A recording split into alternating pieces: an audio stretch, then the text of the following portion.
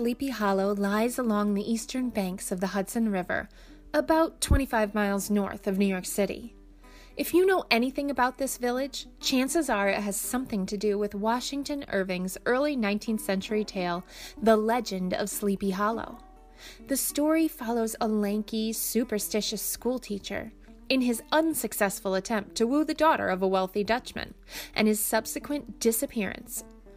Placed along Broadway in the village of Sleepy Hollow, on the edge of a beautiful cemetery, where the author himself rests eternal, a red and gold marker depicts another longtime resident of the burial ground. The sign reads, "Headless Horseman tethers his horse nightly among graves in this churchyard, according to the legend of Sleepy Hollow." Author, Washington Irving. New York Folklore, William G. Pomeroy Foundation, 2019. If you drive north from Sleepy Hollow about 100 miles, you will find yourself in Columbia County in the village of Kinderhook. Located along Route 9H is a small white schoolhouse owned by the Columbia County Historical Society.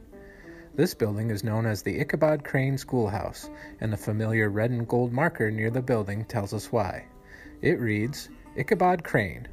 Washington Irving based the character Ichabod Crane in The Legend of Sleepy Hollow on Kinderhook schoolteacher Jesse Merwin. New York Folklore Society, William G. Pomeroy Foundation, 2017. So what's the story behind The Legend of Sleepy Hollow, and Washington Irving's connection to a few places in the Hudson Valley?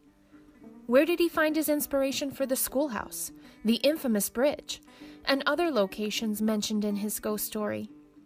And who did Irving use as inspiration for his story's main character, Ichabod Crane? Stay tuned for this episode of A New York Minute in History to find out more about Washington Irving, The Legend of Sleepy Hollow, and Ichabod Crane.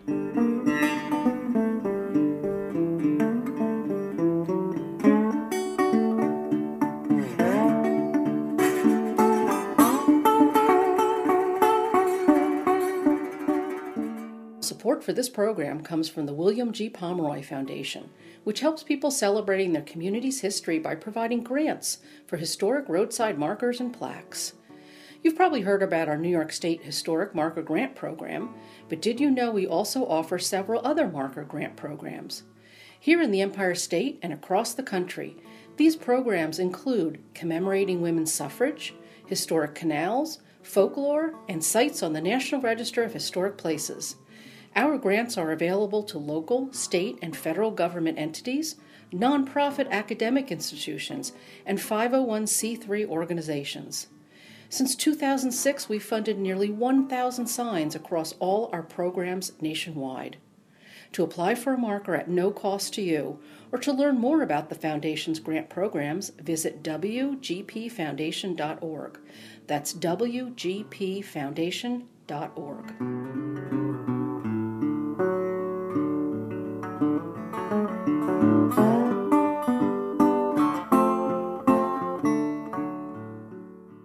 Welcome to A New York Minute in History.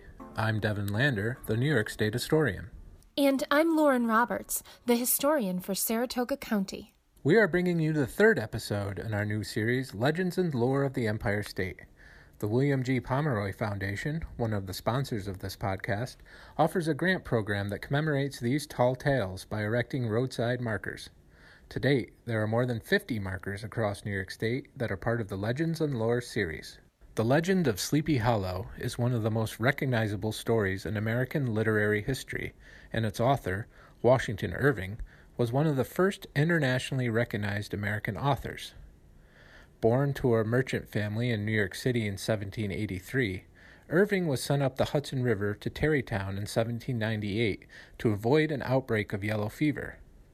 While there, Washington became familiar with the nearby town of Sleepy Hollow, its Dutch history, and local legends.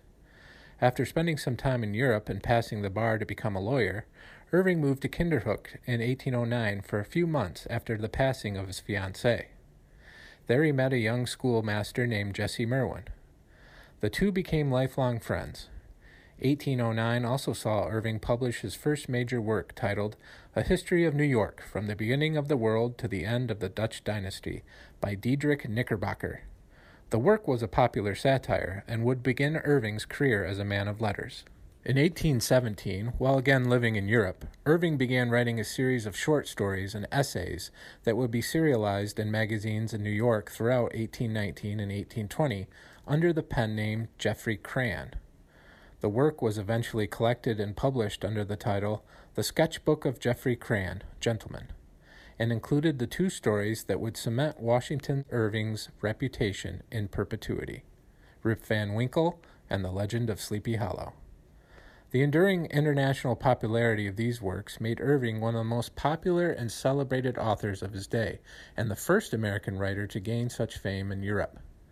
So the question remains, why did Irving set The Legend of Sleepy Hollow in that town, and what was the basis for the character of the Headless Horseman and Ichabod Crane? To answer those questions, we reached out to the superintendent of the Sleepy Hollow Cemetery, Jim Logan, who told us why Irving chose this setting for his famous tale. The cemetery itself occupies much of the valley of the Pagantico River. In the Legend of Sleepy Hollow, the name Sleepy Hollow is applied to that valley of the local stream.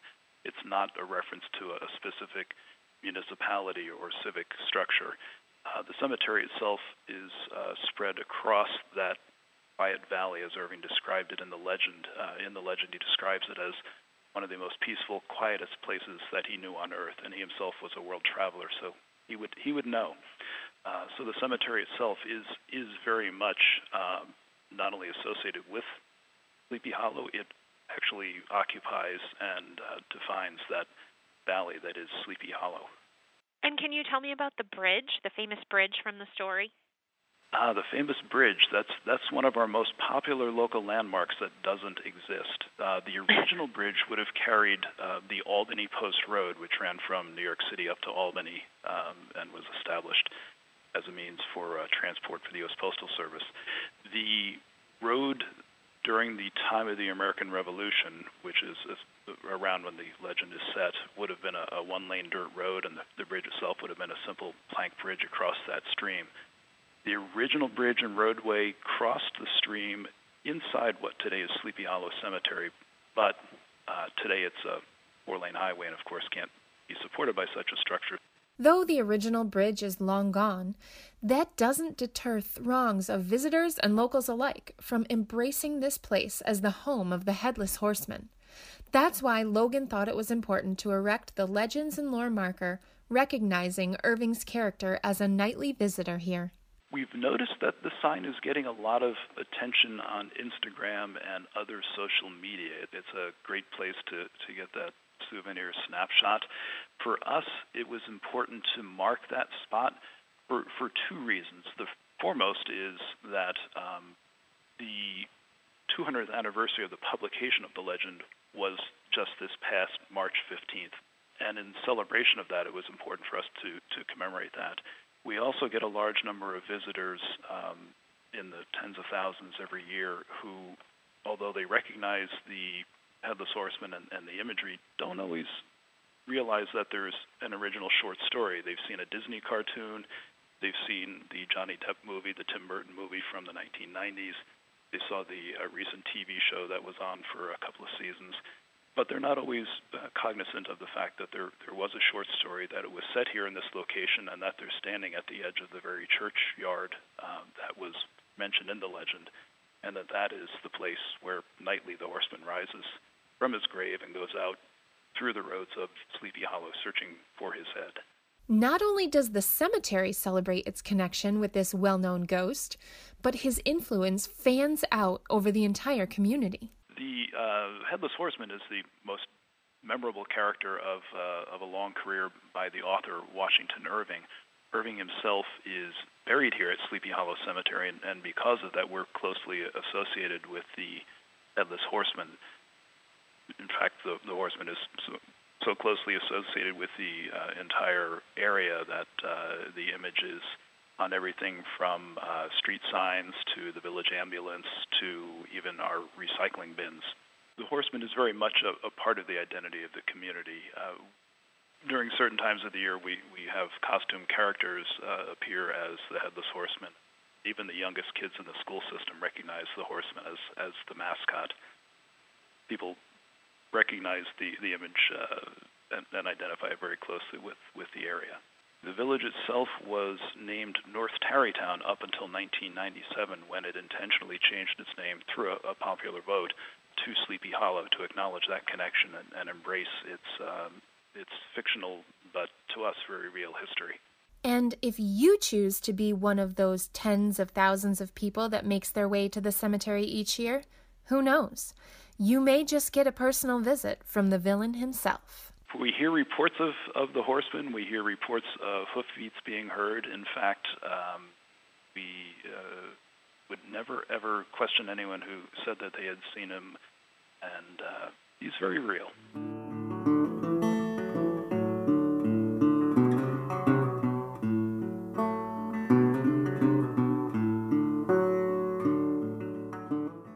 Another very real character in the legend of Sleepy Hollow was Ichabod Crane, the inspiration for which came from a young school teacher that Irving met in Columbia County. To learn a bit more about Jesse Merwin, the real-life Ichabod Crane, we spoke with Lori Uratsky, Executive Director of the Columbia County Historical Society. Lori, thank you for speaking with us. I wonder if you could just tell us, who was Jesse Merwin? Jesse Merwin was a man who was from Connecticut and moved to upstate New York when he was younger. The way he's connected to Ichabod Crane and Washington Irving, and actually Martin Van Buren, is he became a school teacher in upstate New York in a little tiny town named Kinderhook around 1808. And it was a little log cabin school that he taught at. Now, shortly after that, around 1810 or so, Washington Irving, who was a frequent visitor to Kinderhook because his family friend was in the Van Ness family, the son of Judge Van Ness, who was a New York State judge and taught law, he had a big house in the town that was called the Van Ness Mansion, and he often put up young men that were making their fortunes in the area because there was no hotels. It was very rural. And his son was friends with Washington Irving. When Washington Irving's fiancée in New York City died, suddenly he was in grief, and he came to the country to get over his grief, and he stayed at the Van Ness Mansion.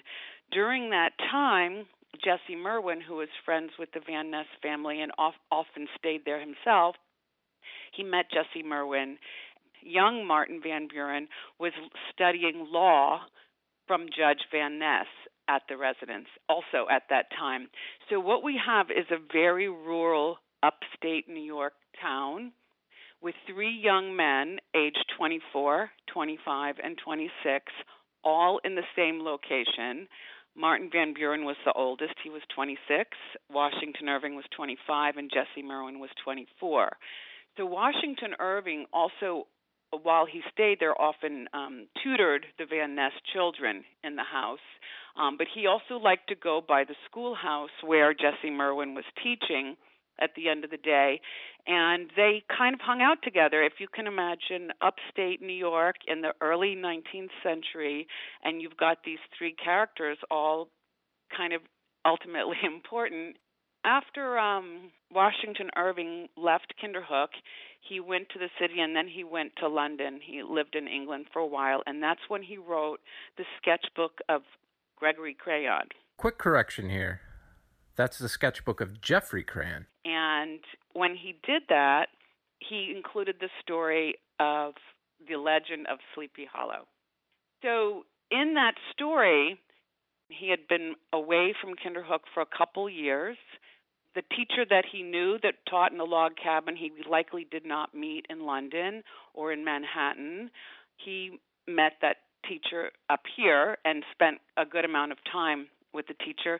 The two of those young men, as they grew older, they had a correspondence, what we used to call pen pals, for 30 or 40 years until the ends of their life, and including after Washington Irving's death in his papers, among his papers, was found an 1851 letter from Jesse Merwin to Irving. And Irving had written in his own hand across the top, inscribed across the top of Jesse Merwin's letter, from Jesse Merwin, the original Ichabod Crane. Now, also, the year before Washington Irving wrote the story of the legend of Sleepy Hollow, he had been a military aide-de-camp for New York Governor Daniel Tompkins, and he had gone up to the fort at St. Lawrence, Lake Ontario. And at that time, he met a colonel that was named Colonel Ichabod Crane. There we find the name that was given to the school teacher in the story. You mentioned the note on one of the letters that Jesse Merwin had written to Washington Irving, noting that Jesse was the original Ichabod Crane. Is there any other evidence that you have that tells us that? Actually, there is. Martin Van Buren also signed a document years before that in 1846, and it's in longhand, and the document is still in the Merwin family, and we know of it. We have a Xerox of it. It's all written in longhand, and it says at the end, besides other pontifications, it says, "This is to certify that I have known J. Merwin, Esquire, of Kinderhook for about a third of a century, and believe him to be a man of honor and integrity, and that he is the same person celebrated in the writings of the Honorable Washington Irving under the character of Ichabod Crane in his famous legend of Sleepy Hollow." And it's signed Martin Van Buren. So could you tell me, why did you think it was important to apply for the grant to get the marker recognizing Jesse Merwin as the inspiration for Ichabod Crane? For one thing, when I came to this area and came to this position, I knew the schoolhouse was named Ichabod Crane Schoolhouse, and I thought that was just really odd. And also the entire school district here was later also named Ichabod Crane School District. But I wondered how that little schoolhouse got that name, and I had asked some people and, got these kind of stories. And so when I came here, I had some research done to understand why did they actually name the schoolhouse that? And then I came to realize that the entire town knew when they built this school in 1850 that it was the second school after the log cabin was probably burned but dismantled that same year to build this schoolhouse. And at the time, they named it the Ichabod Crane Schoolhouse because in 1850, the entire town knew that Ichabod Crane was Jesse Merwin, who had taught at the former school, at the log cabin school. So I thought, well, since I didn't really completely understand the connection, maybe other people coming to this area might not either, and it would be great for them to right there get it, why the schoolhouse is named Ichabod Crane Schoolhouse.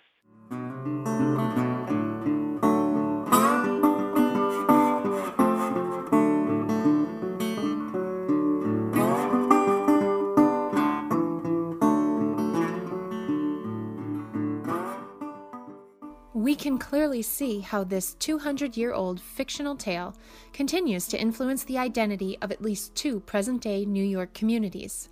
Washington Irving's skillful blend of fiction with real-life people and cultures of the Hudson Valley in the early 19th century endears us to the legend of Sleepy Hollow and keeps the tale alive. As Jim Logan mentioned, his community even voted to change the name of their village to more closely embrace the connection with the story, not to mention adopting the Headless Horseman as their mascot. And a bit further north in Kinderhook, the story of Jesse Merwin has been immortalized in the character of Ichabod Crane. Not only was a one-room schoolhouse from 1850 named after him, but the present-day school district also bears his moniker. The connection to Irving's literary genius helps them to open the door to telling the story of three young men who resided in their community at the same time and went on to lead important and influential lives in both politics and literature. Much in the same way that the legends and lore markers, through only a few lines of text, opens a door to exploring a much larger story.